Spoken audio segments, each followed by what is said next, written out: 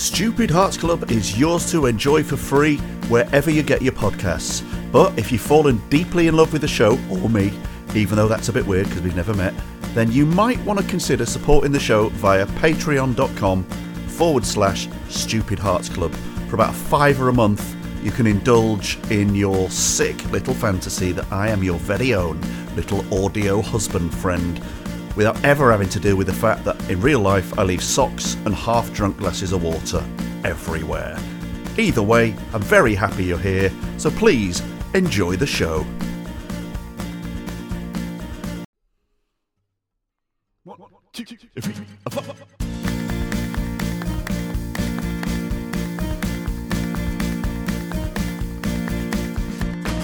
Big balls here tonight, real talk dynamite. Thanks for listening, it's good to be together.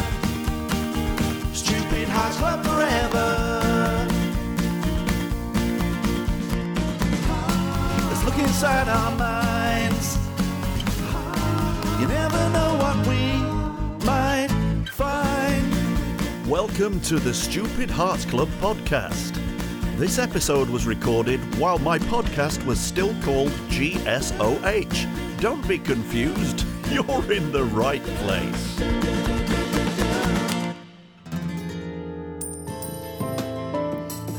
GSOH, Good Sense of Humour. Podcast by Nico Tatarovich, where he talks to people with a good sense of humour. I'm talking over my own introduction. Did that on purpose. I don't know if you've ever noticed, but I used to say the new podcast, and now I just feel like it isn't a new podcast. So what I do is every week I get that little bit and I cut out the bit where I say new, so it just says the podcast, because it isn't new anymore, is it? It's still finding its feet, let's be honest about that, but it isn't new. This is week 13, and for the superstitious amongst you, you will know that that is a very unlucky number. So what better way to celebrate bad luck by dint of celebrating the fact that I've got the misfortune to be friends with Alistair Griggs. We did an episode this week, might have been Monday night, and as you will soon see, the conversation became troubling and dark immediately. Not literally immediately, but yeah, he just jumped straight into the first subject. And I'm not going to lie to you, the first subject involves serious terminal illness, something he revisits later in the episode with another one of his fun little ideas. So I'm just warning you now, if anyone you know is not well and you feel sensitive about it, you might want to give Alistair Griggs a miss. That said, in the spirit of good sense of humour, and in the spirit, especially for those of you who are already used to sort of slightly dark humour from following Matt and listening to him and me and whatever, and just, you know, having a safe space to go a bit dark, and I think you'll probably be all right. I think you'll love it. This man's mind just never ceases to amaze me, and I don't even think he's putting it on. Anyway, it's a cracker, in my opinion. Little audio update. I think we can all tell by now that I'm not an audio technician. I think this, at least in this episode, the volumes of the two participants will be more equal. But I still had a bit of EQ business to sort out. I listened to it all at the end, and I was basically doing this. I'm going to do it on purpose now. I was going plosives, they're called. And it was like boom, boom, boom, boom, boom. I think I've pretty much fixed it, but I had to dick around quite a bit to try and reduce those frequencies. It's a learning curve. It's one that I'm enjoying. Anyway, it's totally listenable. I walked around and listened to the episode and laughed a lot at stuff Griggs was saying. So, without further ado, please welcome Alistair Griggs to episode 13 of GSOH.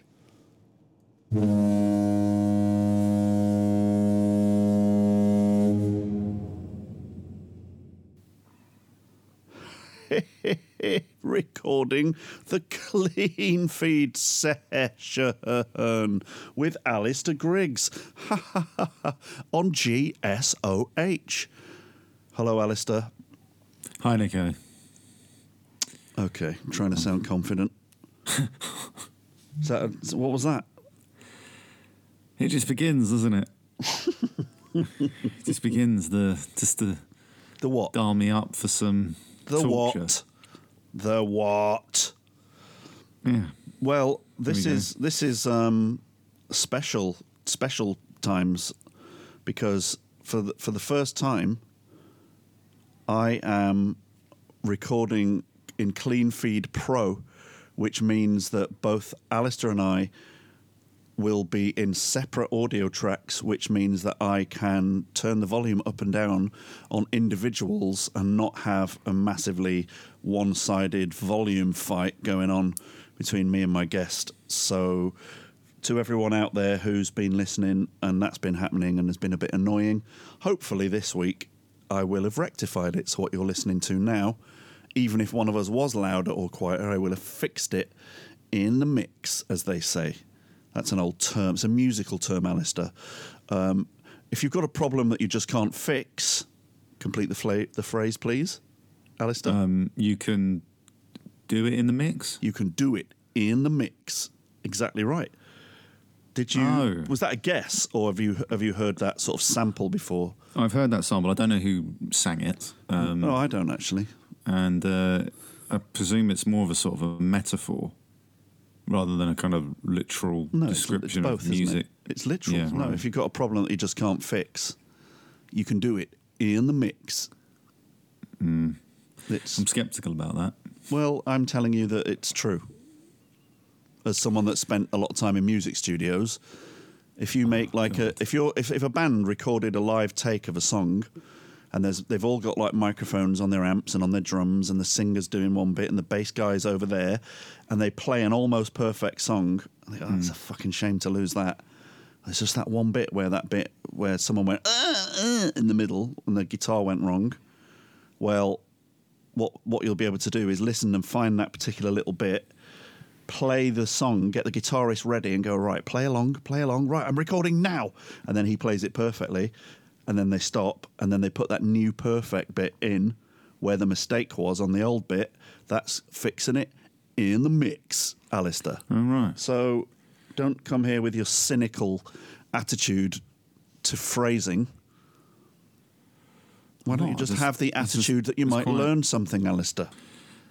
I'm always trying to learn things. I just... and I'm always trying to teach you things. Just don't really want to. Hello, anyway. Well, yes, hello. Hello. I see we've got off on the wrong footing, as usual. How are you, Alistair? Why? I'm literally asking that, like, for them. For these guys. Maybe they want to know how you are. Maybe tell them how you are. I'll just do something else while you tell everyone.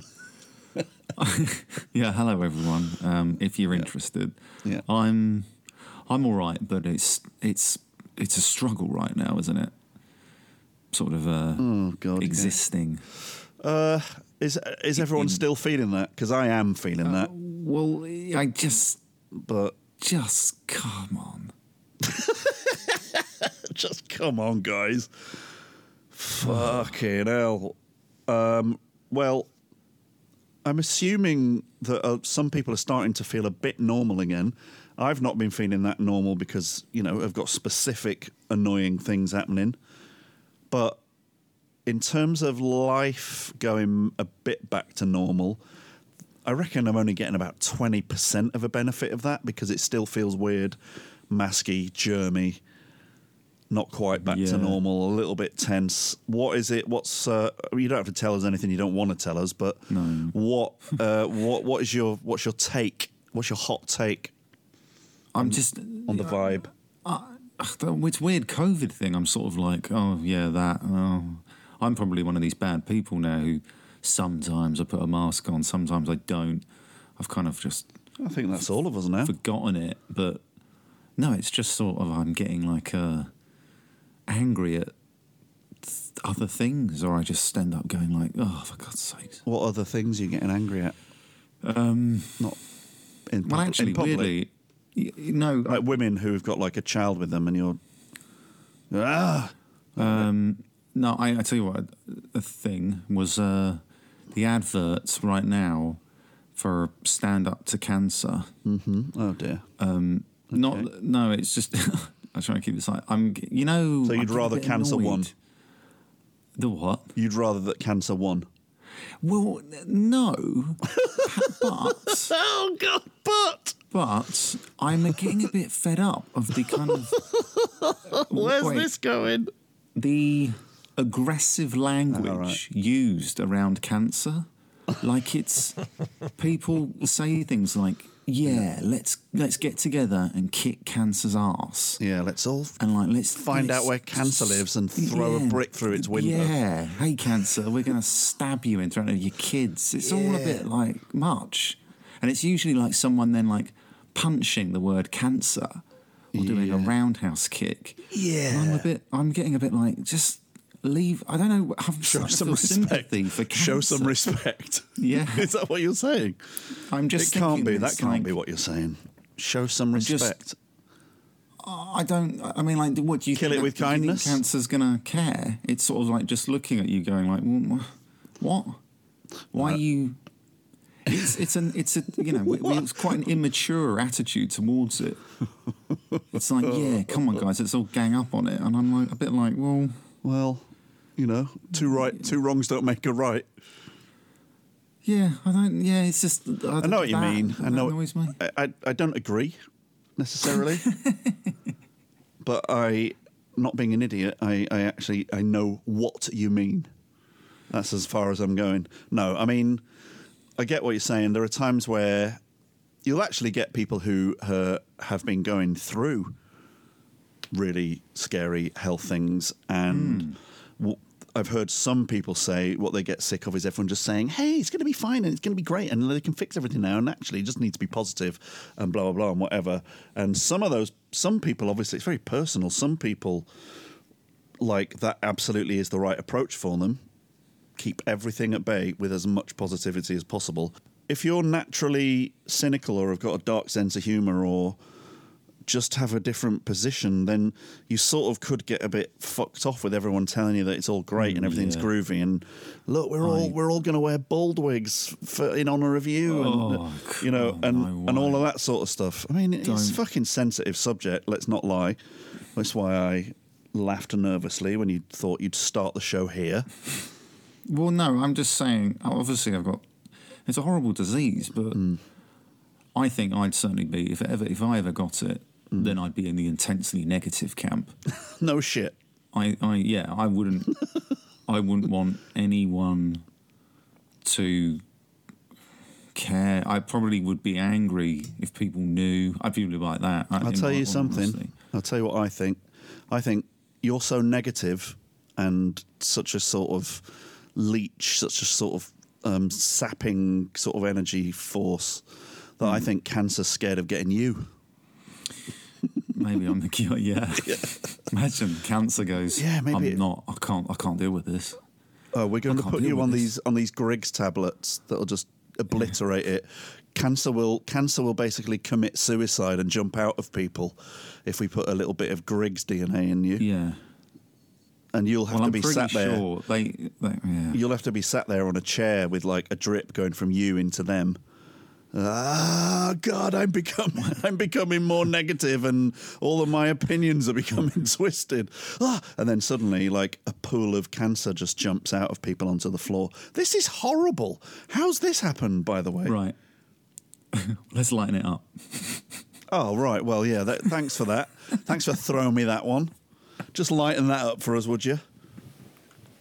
No, but I like it. I love it. I love that you've started here. It's no more than we expect, quite honestly. Yeah, come on. I've got a brand. What I like is the idea of you it being like a bit protective of it.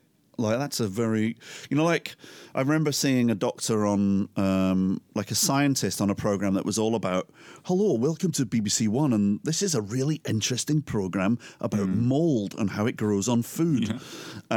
And he basically, they put a load of food out, like a kitchen set, but put a glass box over it, and they left it for something like 3 weeks, and then came back, and he walked around looking at all the mouldy food close up, and you were just like, oh, that is just fucking gross. But he was like, look, this is fantastic. They're so clever, these things. Look how they've got into this tangerine and just eaten away at it, and now they've created a sort of blue fur. But what you need to realise is how hard these things have to work to achieve that, and then they break down all the, and that's basically you going, very interesting, cancer. Yeah, I see you've eaten half of my body. Oh God! I'm just not like I don't support.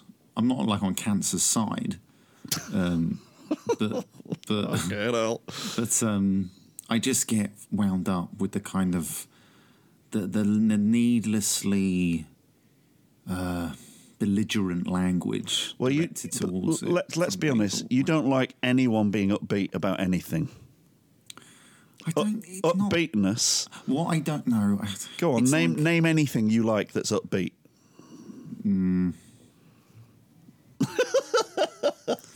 Anything. Kid's birthday party. Yay! Come on, mister. Yeah. No, but I think it has to be more specific. Something like.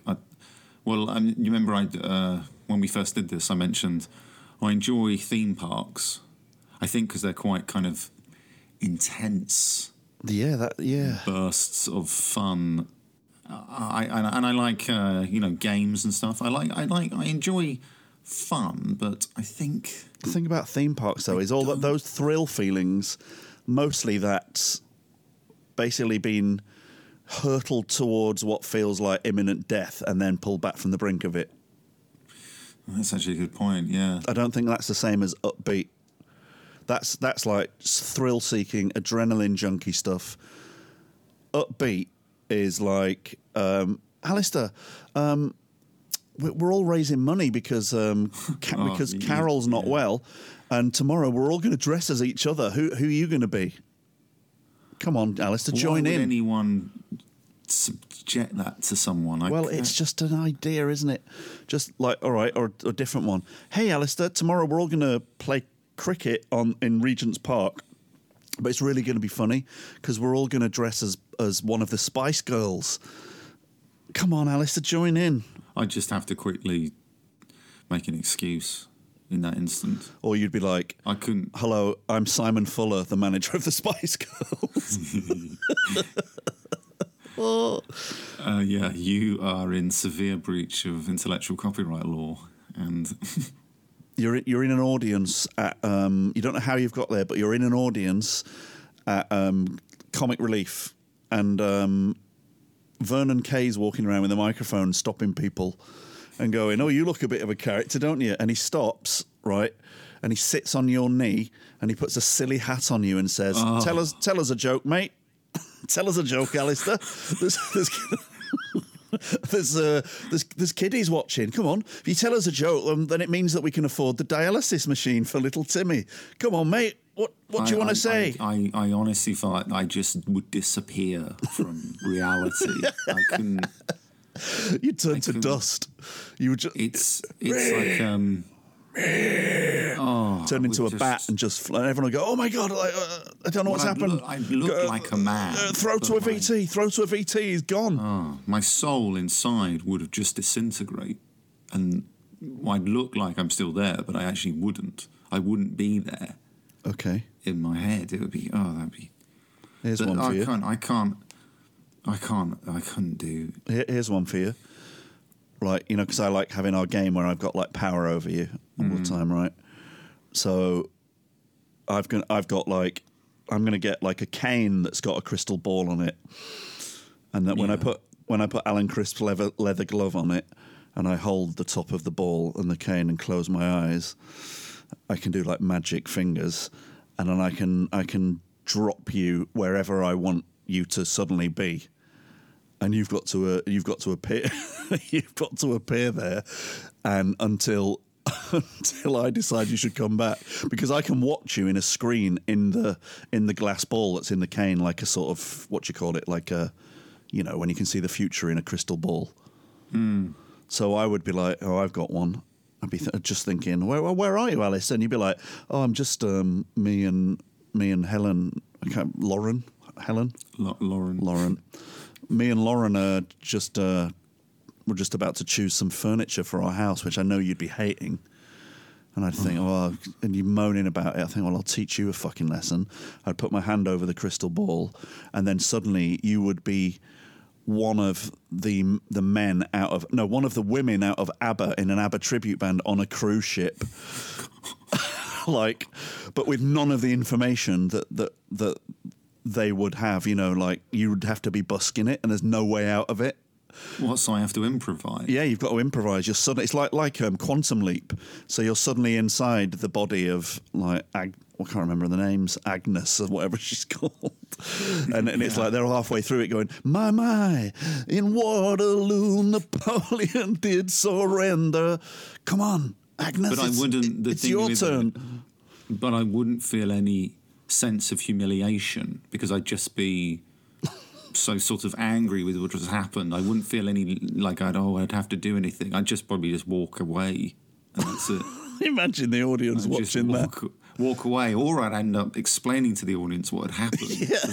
I'd say, actually, my name's Alistair. I'm not, and I'm not going to. Well, the music still plays, and they're like looking at you, and then they're going, "What the?" And you're like, "No, be quiet. Cease the music."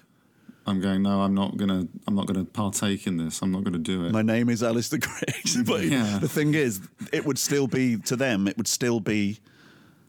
The audience can still see the woman who was the fake ABBA member. You wouldn't literally physically appear there because everyone would know.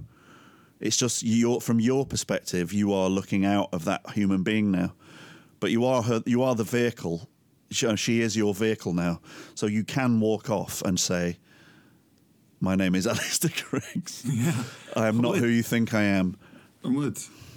And hopefully I'd flip back because I wouldn't want to be there for too long. No, I'd want to see what you did.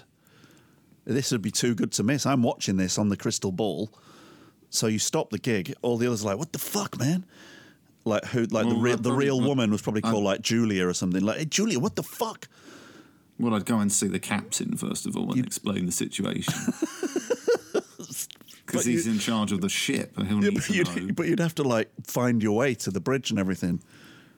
And I would watch all of this in real time. I'll just be going, right, I'll just have to deal with it. And I'll just be quite cross. That'll be the thing. I'll just be like, right, okay.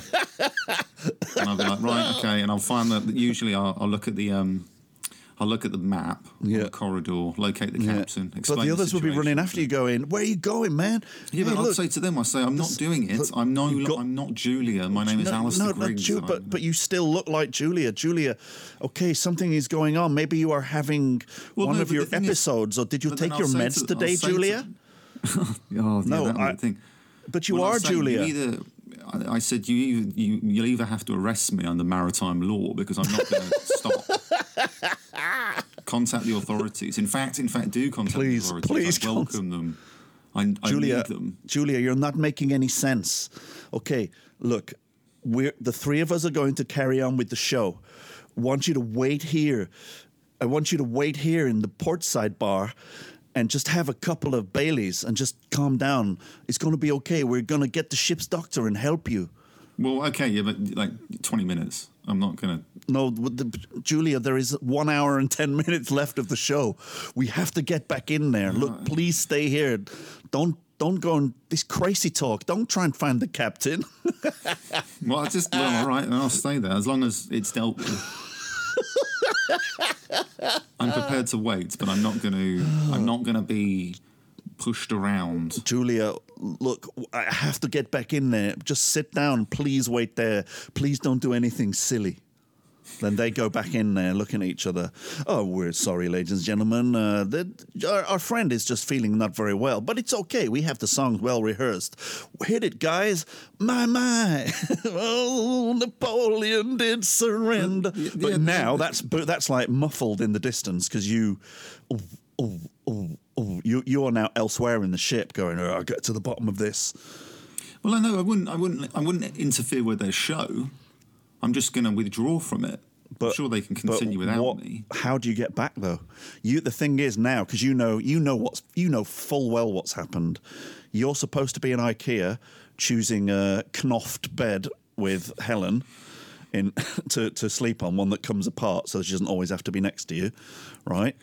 And now me, the fucking arsehole who you hate, has thrown you onto a cruise ship, and you're like, I think you'd be going, Nico, this is very funny.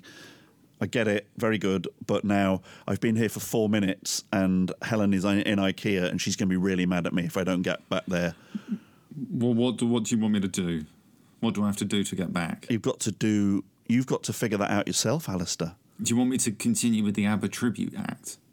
I want you to show me that you can embrace fun. You're in the perfect environment. You use your own initiative, Alistair, to find a way to show me your fun side, and then I'll let you back in IKEA. The trouble is, if I got back into the stage now, I've got some explaining to do. I'll have to say to them, that was just a joke. Yeah, this is what I want. I want this. I'm not. You really, sheepishly come back in. I sort of pretended just then to have some sort of aneurysm. Yeah. That was a misjudged gag. My name is Julia. Yeah, I'm a 32-year-old. Of course I am. On with the show, and I think if I can give it enough energy and zeal, the audience should go along with me. But I think they would immediately. You'd get a standing ovation, like the Olympian. Who was was she a diver or a gymnast? It was like an Olympian. No, it happened to Raducanu as well, didn't it? She was like, oh no, there was a gymnast, I think American, who was like, I'm not in the right place mentally. I cannot compete. Yeah, but I think what I've done is beyond that. I think that's. I mean, I know that she. Yeah, I know the one you mean. She started. Yeah. Was that Raducanu who started like crying?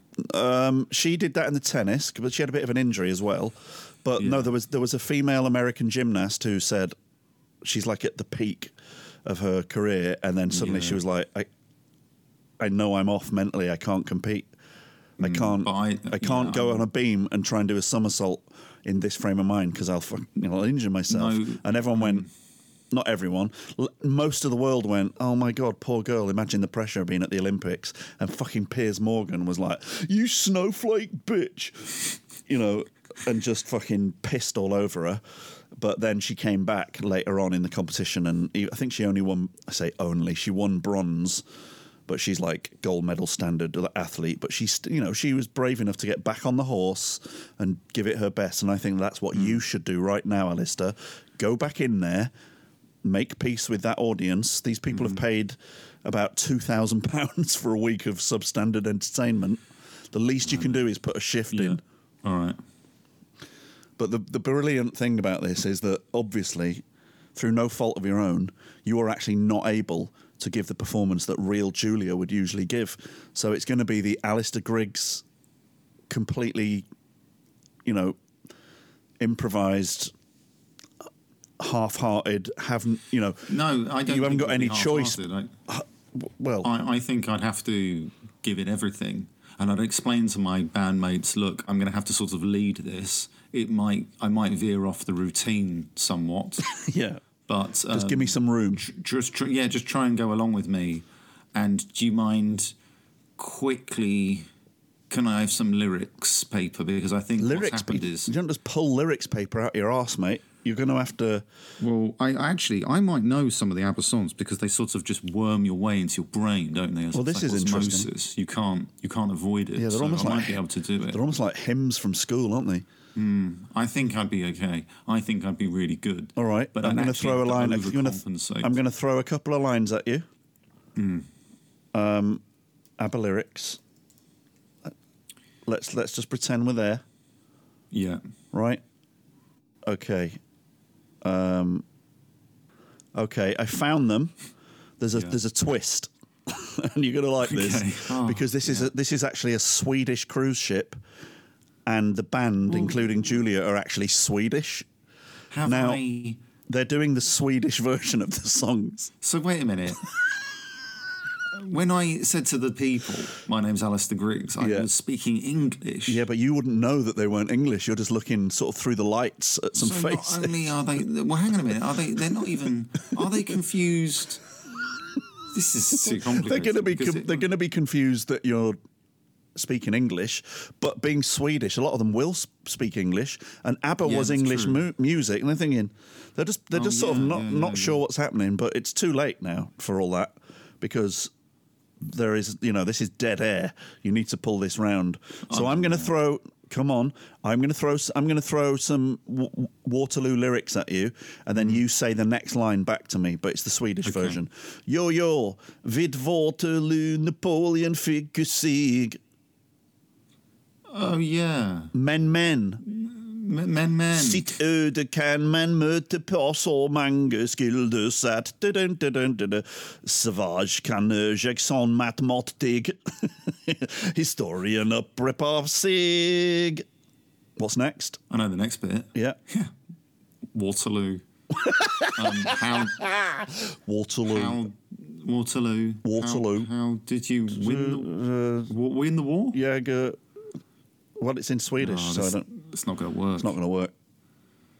But what's important is you're trying, but you muttering while the music's still going on, going, Waterloo, it's not going to work, and all that. I will be watching this in my little crystal ball, just absolutely fucking wetting myself. If I have explained to the audience, who maybe can understand English or maybe can't, that I have unfortunately suffered a complete mental breakdown, they might give me some rope. A fun mental breakdown. A fun mental breakdown, and I actually have to become a sort of more than novelty act. I have to just end up throwing myself around the audience themselves, and actually, see, this is passing good. The mic to this them. Is good. This is good. They finish the lines and they help me out. See, once you turn and you start doing the fun stuff like this, you can hear my voice booming over the sound system going, yes, Alistair, yes, warmer, you can nearly come home, Alistair. And then it's really geeing you up, and then you're like, and then you just swing the microphone around, and then you just like force it into an old lady's mouth, and I'm like, Alistair, and you like start throttling her and like trying to rip her jewellery off and stuff, and I'm like, oh shit. Then I have to like press the get him out button, and then you'll find yourself back in IKEA, and Helen will be looking at some sofas, and she'll be like, where the fucking hell have you been? Well, I've just been walking around looking, no explanation. You were just gone. She was there going, oh, this is nice, babe. And then you were just not there.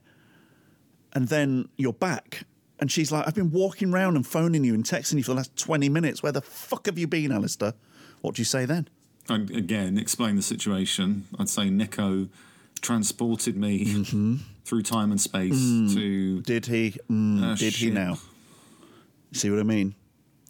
Well... She's not going to go for this, mate. It's a horrible situation. I can't really win. But of course you can't win. So what was the lesson that you've learned from it now that you're back? Maybe you should just learn what? So, I've learned to have fun. But you've taught it in a quite brutal manner. You have. Yeah, but you've learned to have fun. It was a little short, sharp shock. In a way, it's like a fable. It's like Christmas Carol. You taught me the meaning of Christmas by putting me through hell, which Scrooge goes through, doesn't he? So you taught me the meaning of fun broadly by... That's a little bit sarcastic. I think. Don't you think? Well, now you're back, right? So you're still angry. I get that. It's still stinging that you've been rebuked by your girlfriend and it wasn't even your fault. It was my fault. She doesn't believe you. But then you go home, you stop for a bit, you apologise. Eventually she comes round, and then you go for like meatballs and chips and stuff in IKEA, and you're like, honestly, I'm really sorry, I don't know, but I won't do that again. Like, and you know the right thing to say, can I say something? She'd be like, what? And you say to her, I think I'm going to try being a bit more of a fun person. And the tears are coming down her face, right? The tears are coming down the face into her meatball gravy. And she's like, I never thought I'd hear you say that. She grasps your hand and then, she takes you home. Nature takes its course. And it's like never before. Like she's seen something else in you that she's never seen before. Now you wake up the next morning and you think, I better text Nico and say what? Well, thank you. Thank you, Nico. You sent me on a journey. Helen's really double in love with me and has actually, her sex drive's gone up 400%. And it's all because of you. Yeah, but I would say, could you have taught me this lesson in any other way? There must have been an easier route. It doesn't work with you. That's enough. Conversation's over. What else should we talk about?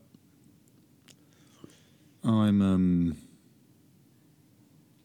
kind of oh no. It's all right.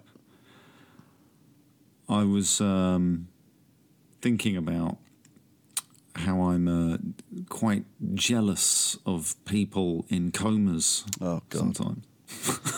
Really? No. You started on defending cancer. Don't do that one. No. Cuts. No. I want to hear it. This is what no one else comes out with this stuff, so we better find out. I can't leave that unexplored now. No, I can't. Well, go on. It's not that I'm jealous of them. No, obviously I'm not. But when hear me out. Yeah. When I look at them, my initial thought is if I see someone who's in a coma, there's always part of me which goes, they're like it's a sabbatical. Yeah, like they're having a nice rest. Oh, and God. I was wondering if it made me think, like, imagine if you could offer that as a sort of service. Oh, yeah, I mean...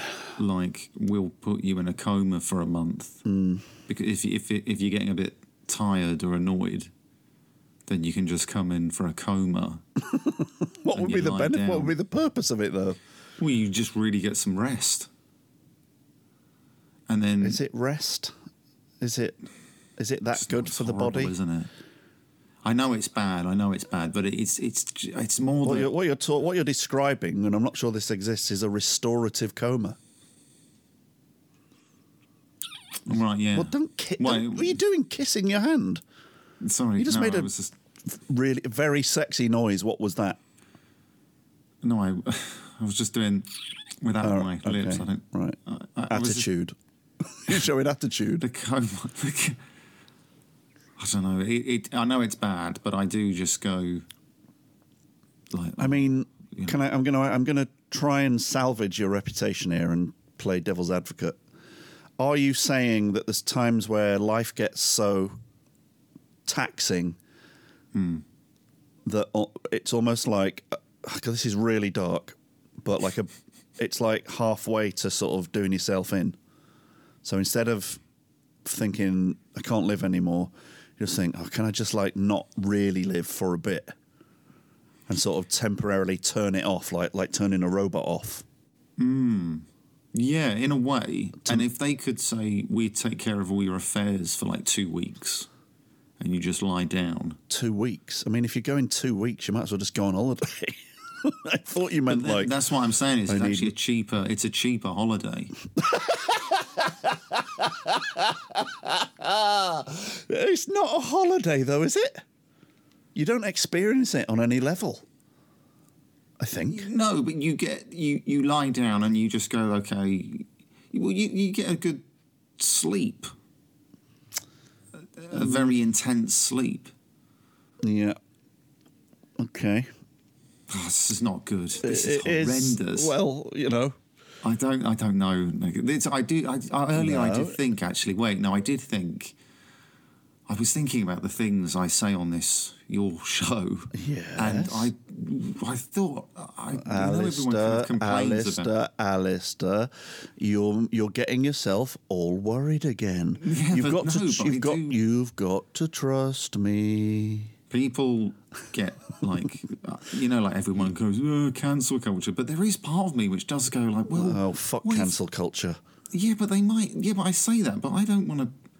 No, it's fine. It's fine because this is like you're just talking about the things in the catacombs of your mind. I'm almost certain that you don't mean it, but at the same time, the best thing about you anyway is that bit of you does mean it, but you're just allowing yourself to be brave enough to go there and think about it, and for that I applaud you. Okay. Yeah. I mean, let's just say I will.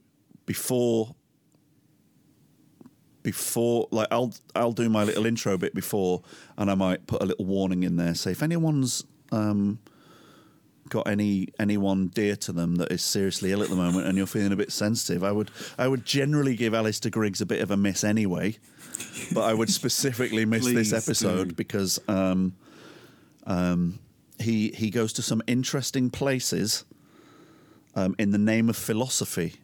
And no, because that's the thing. I would, like some comedians or really get off on like, I don't care. I say the unsayable, but I don't like that. I'm like, it's too easy. What they do, like what Dave Chappelle is the one right now. I've watched a bit of that special, and actually, it does feel like, mate, this sounds like material from 1982. It's fucking rubbish. It's really aggressive, whatever. But the thing is, even when you go, I'm going to say something horrible, hear me out, which is what, and I'm not down with this guy anymore, but what Louis C.K. used to do is go, I'm going to say something horrible, wiggle of the eyebrows, hear me out, and then it's really funny because you're basically assuming a certain inness with the audience and all that.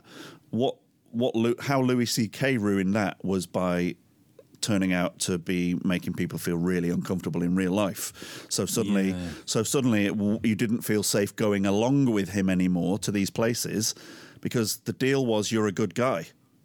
Tying it back to like where we are, cancel culture, there's still enough room to be really clever and be edgy and to explore ideas and whatever, but it's about setup, and it's about how you frame things, and it's about the nod, and it's about the wink and all the rest of it. But yeah, that Dave Chappelle special, I've not watched it till the end, and apparently the end bit's where the horrible bit is, but I felt like there was enough stuff along the way where I'm like, oh, this felt really weird, because he just sort of immediately kind of went, okay, so to his audience, he's like, so I've want to talk about the gay community.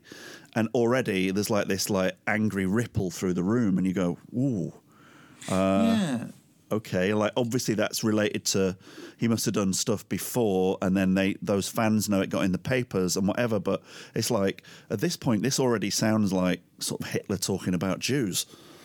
Yeah, it's fucking uncomfortable. Just felt a bit.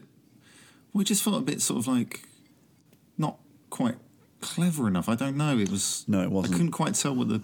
Also, it's a very strange thing where American audiences, particularly American stand-up audiences, I've noticed, like, do this whooping. Yeah. Instead of laughing, like and then it almost feels like a bit like everyone's got together and like a rally, and I'm kind of going, but why aren't they doing laughter? They're kind of like going, whoa. You're right, yeah. Because over here, weird sound to make. Nobody reacts to a joke by going, "Yeah, baby." That's not how. No, you just laugh. Just titter or clapping. They either whoop or clap. You don't like. You clap at the end. You don't like clapping at the best of times, do you? No, I resent that. You resent clapping. Well, it's just having to collectively pound my palms. I think we have actually been there before. We have been. We have. I'm not sure whether it was on air, but yeah. I I've got a weird thing with sound, haven't I? With the ocean, all these sounds I don't like. Also, yeah, but also with you, it's collective thinking scares you a bit, doesn't it? And I don't like being part of things, which are like. And obviously, you were swept along when you went to the football, and you ended up shouting and baying and all the rest of it. Yeah. But now that that's months ago, do you feel a bit ashamed that you were so swept up in it all? Completely. Really? Because you were still on a high a few days after. Yeah, I went and then there was this, and then they were all cheering, and I was like, "Get off him, you referee!" And now, when you think of the whole, even without being at the match, the fever that is around what's going to happen in the next few days and what's going to happen tonight, and will we win, and what will it be like? Like, it is very intoxicating, but it's also, it can't be healthy. I was just amazed at the seduction of being able to shout "fuck off, ref" just was incredible. But if you do that every week, if that's the thing that you're into, and you go and do that with your mates every week, you basically plug into that every time you put a football shirt on and go to the match. So you'll be a nice person all week, get on the tube, and you and your mates are on the tube, open some beers, and suddenly you're those people, right? Just for like a few hours, and like people who are also on the tube, just in normal clothes, you sort of think of them as like idiots who aren't in the gang, whereas you're like, and you feel like you're plugged into this fucking tribe, and it is something that I've done all my life. I've gone to football and I've loved it, but in the last few years, I've really become troubled by that fucking caveman attitude that a football crowd reduces people to. Yeah. I mean, I know you don't... so strange. It is, and I know you don't follow football, but are you aware that basically Newcastle United Football Club have just been bought by basically Saudi Arabia? Yes, I saw that. And is that good? Well, I don't think it is good, but it's probably not possible to stop it, and even the ways in which it isn't good sort of fall on their face a bit, because there's other teams in the Premiership who are owned by people with questionable backgrounds behind their money and stuff, right? So the first one was Roman Abramovich, who bought Chelsea, but like that's now like, I don't know, must be like 15 years ago or something, and he bought Chelsea, and everyone's like, he's a Russian oligarch, right? And so no one's ever sort of laid anything serious at his door that's meant that he had to go away or admit that he was crooked or whatever. But the oligarchs in Russia made their money when it all sort of went a bit tits up, and the KGB carved things up, and they're all like disbanded, and then certain people were just given shitloads of wealth in if I'm getting this right, in in return for power and massive wealth, and like given, you can have the gas industry and you can be that one, and but we'll be the government, and then we'll all be in bed together and whatever, right? So someone from that world buys Chelsea Football Club, and therefore has a huge budget, bigger than anyone else, and then over the next 3 years assembles a really amazing team and a good manager, and then they win the league quite a bit, right? So that happened. So Man United back then were competing with that, as were all the other teams, but it was like only really Chelsea that had that ridiculous super rich owner. But then the Abu Dhabi-based Sheikh Mansour decided he fancied a bit of that a few years later, in 2006-ish, I think, maybe later, and bought Manchester City, which were, a reasonably big club. In Manchester you got Manchester United and Manchester City. Manchester United always been much more famous in the way that like Liverpool are world famous, or Barcelona or AC Milan or some of these people. The rest of the football clubs in Britain are basically kind of like just like as big as their town is, kind of thing, right? Yeah. And they've got plenty of local fans and all that, and maybe a few good bits in their history. But what started happening is every now and again, basically when Man City got bought, the person that bought them is basically a state that has bought them, and what they're doing is they are using the owning of a Premiership football team to be a big badge that they can wear as a country that improves their image and makes them look kind of wholesome and like they're involved in fair competition and sport, and then their like airlines and the name of their country and all that is all over the sponsorship, and it's fucking weird. But now it's happened again, but this time it's Newcastle United being bought by Saudi Arabia, which like we can't, as a country, we can't really claim to be holier than thou because our country deals with them, arms deals. And it's minging. It really is minging.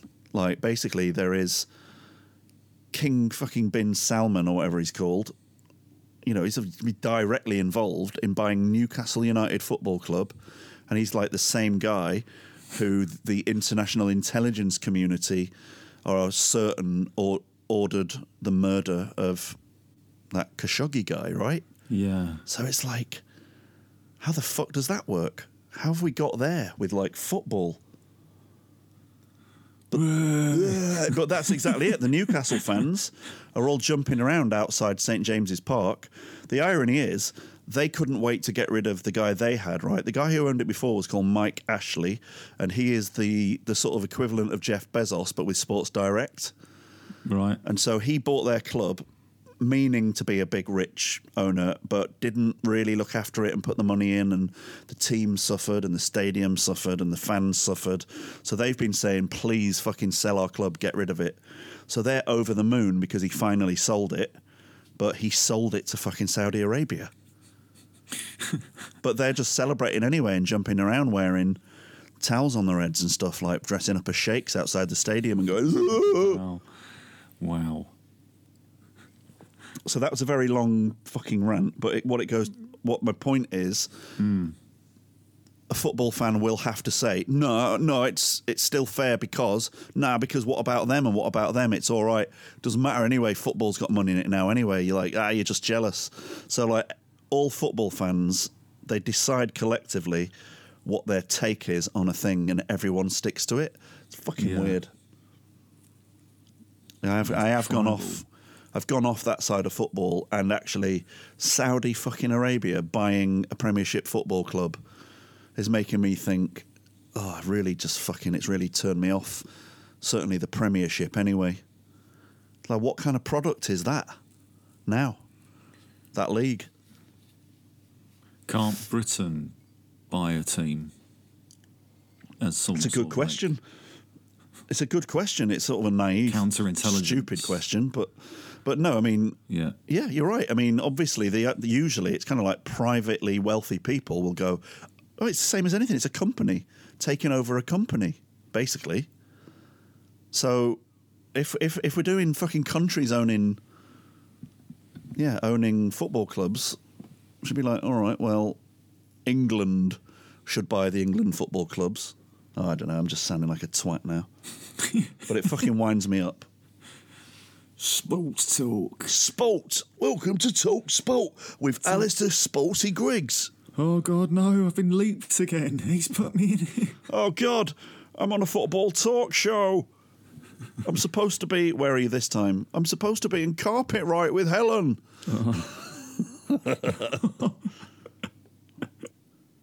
Right. We're trying to calm down between us. For some reason, we've brought some quite interesting energy to tonight's chat. Alistair, have you got anything more normal that we can talk about?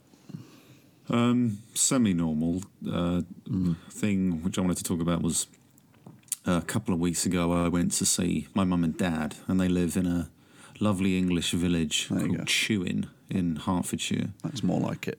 Let's do this. And on the way back, though, I have to go to the railway station there.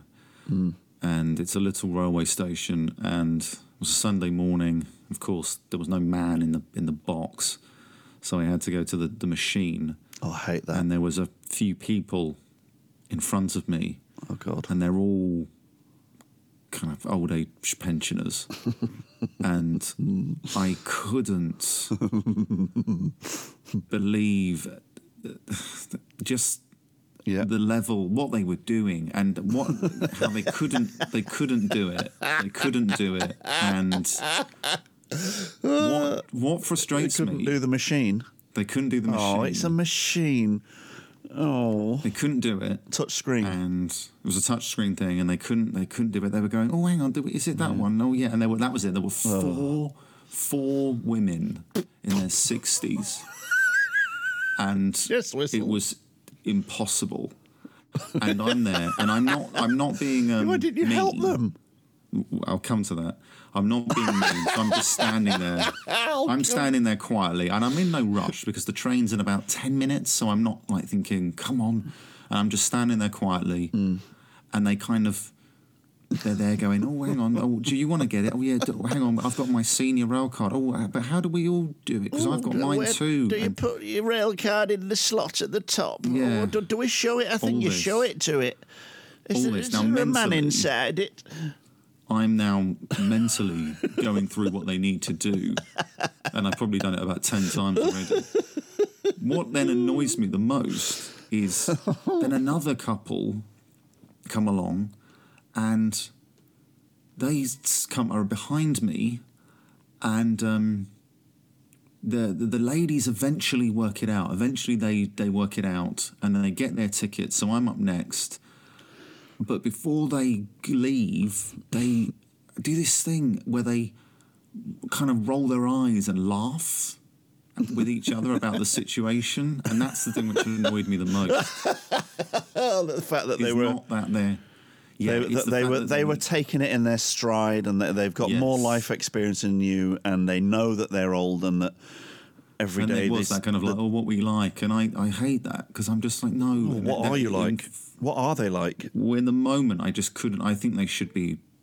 I thought, like, don't laugh. You should be ashamed. So I then. They should be. Do you think they should be apologising to you? No, they shouldn't. It's not that. I wouldn't want that. I wasn't like I was saying to them. I was angry or anything. But it was just that spirit just sums up quite a lot of our country. Is that sort of like, oh God, what are you going to do? Oh God, it's all. It annoyed me, and then I went up, did my business in 20 seconds, if that. Yeah. And then the couple behind me, the guy said, "Oh, do you mind showing me?" And of course, I have to then, and I didn't mind. I was like, "Oh no, don't worry, I'll do it." Yes, give it here. Just give it me. Give it to me. Part of me then is like, there's a slight part with then feels like you owe me now. All right, so don't do anything rubbish or stupid. Just remember this moment when this man here helped you out. I feel like I've got one over on him. What? Right, hang on. So you helped him. Yeah. And who are you thinking don't do anything stupid to yourself? No, I'm thinking there's a part of me, when I helped him, I thought, to you, sir, owe me something now. Oh, God. What do you think he owes you? Just what it was the next time he thinks, oh, young people or something like that. Yeah. He remembers the man. Just you remember who got you on that train. Yeah, it's like that. It's like, just wind it in. And I did it, and I then had to just walk away to the other side of the platform because I didn't want to get sucked into it again. What's the smallest little power that if he said, I'm afraid I've got no way of repaying you, but if you would like to take some sort of power trip liberty with me, please feel free. Would you like wipe your hand down the front of his face, or like you can say, all right, well, I want to flick your nose, or like give me £1, or like you've got to kiss my hand, or what would you make him do? just look me in the eyes and say thank you. That would be enough. That's quite straightforward. And sincerely mean it. And he did, and I think and his wife meant it, and they were kind and everything. I did it, but then I walked off past the women who were still giggling over the fact that they, were bad, bad people. Yeah, they're bad at being people. I was just like, yeah, and it's not. Okay, listen. Just listen to me. Has it ever occurred to you that one day things might overtake you and you won't know what to do? What do you think that would feel like when you walk into a train station, having got older and you're out less and you don't need to go to work all the time anymore, and then suddenly you go to the train station, it's like, oh yeah, we've gone onto the Velto system now. Have you got your Velto swiper? I would. No. I would. I've got no problem with I would ask for help if I can't do it. Yeah. But I wouldn't laugh at my incompetence. That would be the thing. And I would probably apologise to the younger man or woman who helps me.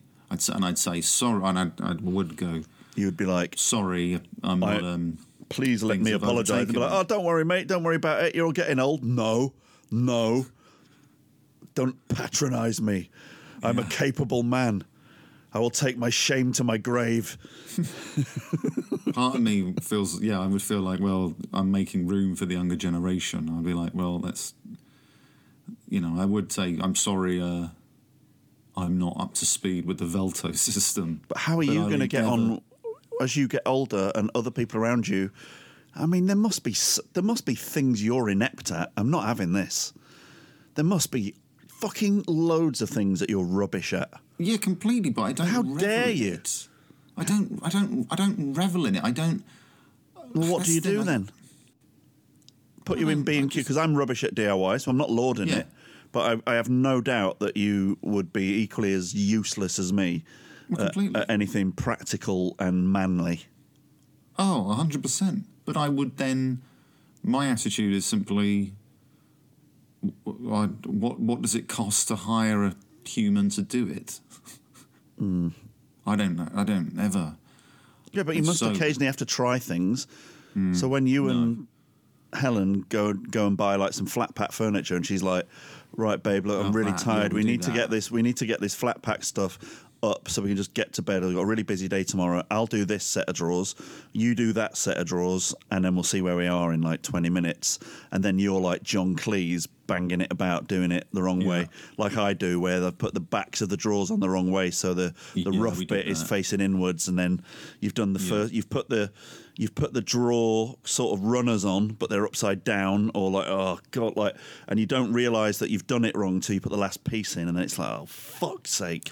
Yeah, but it's I don't laugh. Fucking Rubik's Cube where one square's wrong, but you have to now undo the whole thing, and then you can never get it back. Do you know? You must do stuff like that. Yes, I do, but I don't laugh at it. So you don't. You can't laugh at yourself. I can't laugh at you completely, but that I just go. You just prefer hatred. I failed. You're just happier hating yourself, other people, and things. I think it's maybe to do with. Did I tell you? Have I spoken about when my father did DIY once? Here it comes. And I was about 9, and I watched him construct a barbecue outside, and he hit a piece of wood, which he had to bang a nail into a piece of wood, and it split, and he started to kind of convulse with rage. Oh, fuck. And then I remember him just saying, "Why me? Why me?" Again and again. It was horrible. Yeah, I think that may have taken root in you quite deeply. Might have done. I'm not going to mock you for it. We were all once young and vulnerable, and in front of a parent in a decade where parenting wasn't really a thing yet. Yeah. It's we've all got those little scars. But what I would say is, you could consider regressing back to a point where you deal with what happened in that moment and then start to wonder if you could start to see life another way from that moment on, what you would say. I'm probably endangering your mind here, but let's go with it. Like little Alistair in that moment saw something that made him believe that was such a fucking big deal, and that because your dad made it look like that was such a big deal. But what if we went back and told that little Alistair that wasn't such a big deal, and actually what was happening is your dad for some reason was getting lost needlessly in taking life too seriously with something that was completely trivial. What? What do you mean? What does little Alistair say? Well, can we convince Alistair that there is another universe where that is something that you could laugh at quite quickly, not judge as bad, not judge as a failure? You know, is there such a thing as a failure, even, little Alistair? And just because you've seen a man do that doesn't mean that you have to then absorb that same point of view, take it with you, and then forever and ever feel that again when you see other people making little mistakes. I feel his pain. That's the thing. Yeah, but he forced that on you. You didn't ask for that pain. Can you imagine a life without pain? What is that? Do you like that? Come on. You don't want one, do you? You don't want one. That's the fucking top and bottom of it. I'm trying to show you the light, and you're going, hang on, I'm just turning my head over here, and I'm going, no, look round, Alistair, look, here's the light. Can I imagine here is the light. I don't know. Just one second, I've just got to take this call. Alistair, I'm showing you the light. Look round in this direction. Now, Alistair, you're facing the wall with your eyes closed. Now you're being silly. No, I don't want to face the light. I like the dark. No, wait. I like the dark. Wait. You saying that, I literally feel, oh, God, this is terrible, a kind of giddy excitement in me. It's true when you say that, as in, like, that's possible. But I cannot believe it because I don't think that's not real. Yeah, but your beliefs were... You do understand, like, say you'd grown up in a... This is not a partisan example, but just for the sake of argument, you'd grown up in a little village on the Gaza Strip. On either side of the fence, let's just say that, on either side of the fence, from the minute you're born, hearing people tell you that the people on the other side of that fence are evil and are scum and are vermin and that you are pure, you would believe it, wouldn't you? Yeah, but had you not have that information put in you, you could be loving and you could be a pacifist. So what you're sort of failing to grasp about yourself in this moment is that we have all been brainwashed by what we've seen, and that the opportunity lays before us at any point in our life to consider going back to those moments and considering that our programming and the software we've actually got that was put in there doesn't serve us for the best life we can have. There you go. I mean, it's not easily replaced, and by the sound of it, you don't sound like you're that bothered about uninstalling it and then reinstalling it with Nice Guy 74 or whatever. But that wouldn't be me. You know that. Yeah, I know. We love you. We love you. It wouldn't be me if I didn't hate everything and couldn't possibly see the advantage of happiness. I don't hate everything. I just... You don't hate everything. You just don't like liking things. Yeah, or I'm you agreed. Selective in it. Well, let's talk about something you like. Tell me something you like. I don't know.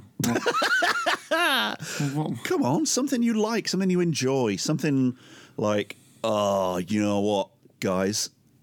Did you have a nice weekend, Alistair? Did I have a nice weekend? I only went and it can't be roller coasters because we know that's just like a death thrill. What, did I have a nice weekend? I certainly did. I And then it could be like, I took some time. I saw some lovely flowers outside the window, so I went outside and I painted them. No. Or yeah. Come on, just something you like.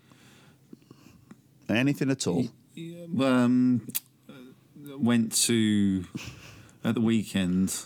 Yeah. Lauren and I went to the Westfield shopping centre. Yeah, and what did you like about that? Fair enough. I'm not going to judge you. What did you like about that? I liked the layout of the shopping centre. It's like someone's feeding you what to say. You're grasping. No, I have to struggle. That's the thing. I have to kind of. You're grasping to try and say something that you think that I will recognise. Because it's not like I like it. I like it because I'm not. Yeah. You like what? You like the layout of a shopping centre. Yeah, because I have to dig deep. Because most of the things I encounter, there is no response. It's just simply an event or just matter in front of me. All right. It's not affecting. Do you like the feeling that when you're in this shopping centre, Westfield, which is the best one, I will say that, it still feels quite fresh and new, and there's a sort of pleasant aroma, and you just sort of feel like you're going to be able to get everything in quite a low-stress environment? Yes. Yeah? You like that, do you? And that was true, and it's spacious. And I was able to. There you go. Space is a fairly normal thing to like. Yeah, and I went round and we got the things. Oh, you fucking wow! So space, there's a thing, right? So being spacious, that's like a little clue that if you were somewhere where you were hemmed in and it was stressful and everyone bump into each other, would you? Do you recognise the idea of not liking that? Oh, well, yeah, exactly. Because oppressive and certainly people in the way, and like a gig. Say, a bit rainy, and all the rain off people's umbrellas going on you, and people's feet are kicking the back of your heels, and people haven't got masks on and they're breathing near your face. That's a bit annoying. Yeah, like a gig, any kind of we said the music thing, but yeah, anything like people gathered into a thing where they're moving around. Yeah, but then, so flip side of that, I do a nice thing now with my crystal ball. You're at a gig, you've been thrown into it, it's too much, everyone's shopping, people are drunk, people are singing football songs, there's a sale at TK Maxx, Alistair, and you're in the middle of it. And the new iPhone's come out and someone's put you right at the front of the queue, but they're all trying to get past you, Alistair. But then I pluck you with my dream wand and put you in an alpine setting looking at some beautiful scenery, miles of scenery. The horizon is miles away, snowy mountaintops. How amazing would that feeling be? What? No. Well, come on. I've just literally thrown you into the very opposite of the thing that's stressing you out. Now what's your fucking problem? What do I do now?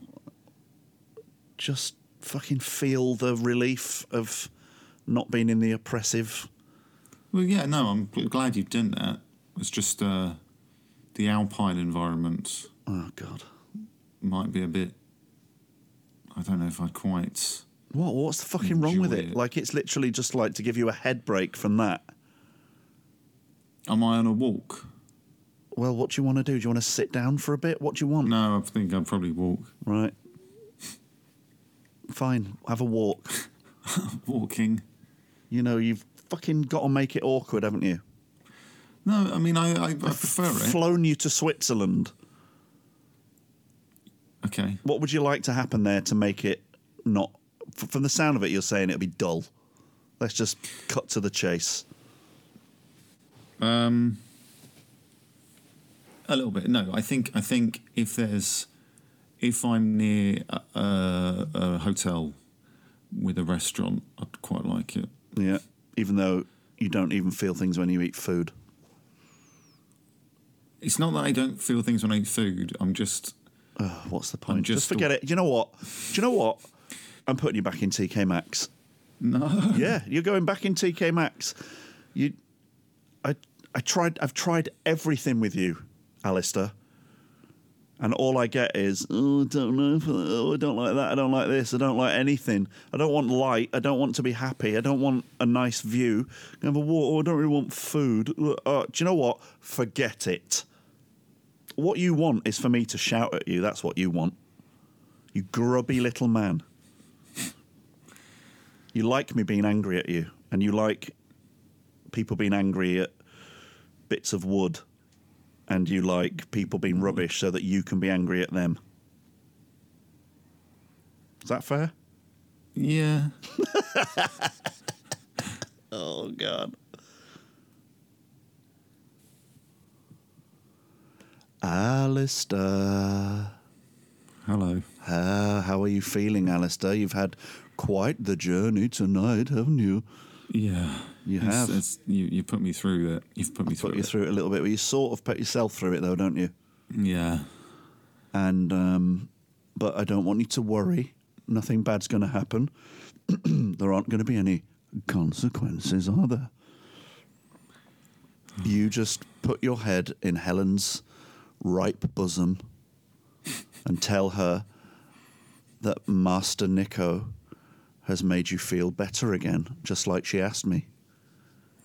Okay. Yeah? Because we both care about you very much. And we're doing everything we can together to try and help you get to a healthier place, Alistair. How does that feel? Does that feel special? It does feel special, thank you. And when we finish this call, say to Helen, I'll ring her tomorrow. I've got a couple of hours free. And tell her that I'll give her a ring and we can have a special talk. And call her babe. She'll get it. She's just a little thing. Don't worry about it, but it's just a little, it's a joke thing. It's not like, nothing for you to worry about.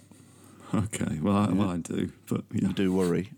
Yeah, but it's fine, it's fine. And it would be good if I could come and stay on the weekend again and if you go in the spare room again. For the special talking. No, because it's for your own good, isn't it? Yes, it is. It is for your own good. And you hear us laughing, and when you can hear us laughing in there, then you know that we're having a breakthrough. And then when we come out later on, all flustered and everything, and I've got wet hair, and it's like, that was a really, really good session. Well done. Well done, Helen. We're really getting somewhere, and you guys are going to be fine. And then I give you a big hug, and you've got that suspicious look on your face, and I rub your cheek, and then it's okay, isn't it? Yeah. What are you going to cook for us next time? Oh, no, come on. Not that. I'm sorry. Or am I? Thanks for having me on, Nico. No, don't you round my show up. Sit there. I'll round the show up. Okay. Alistair Griggs, as usual, it has been just a sort of extraordinarily troubling delight to have you. Please come back very, very often, and we'll continue delving. Would you like that? I'd like that. Good. Yes, thank you. Good, Alistair. Good. Now I'm going to let you go. Goodbye, Alistair. Goodbye, Nico. 3, 2, 1, and he is gone.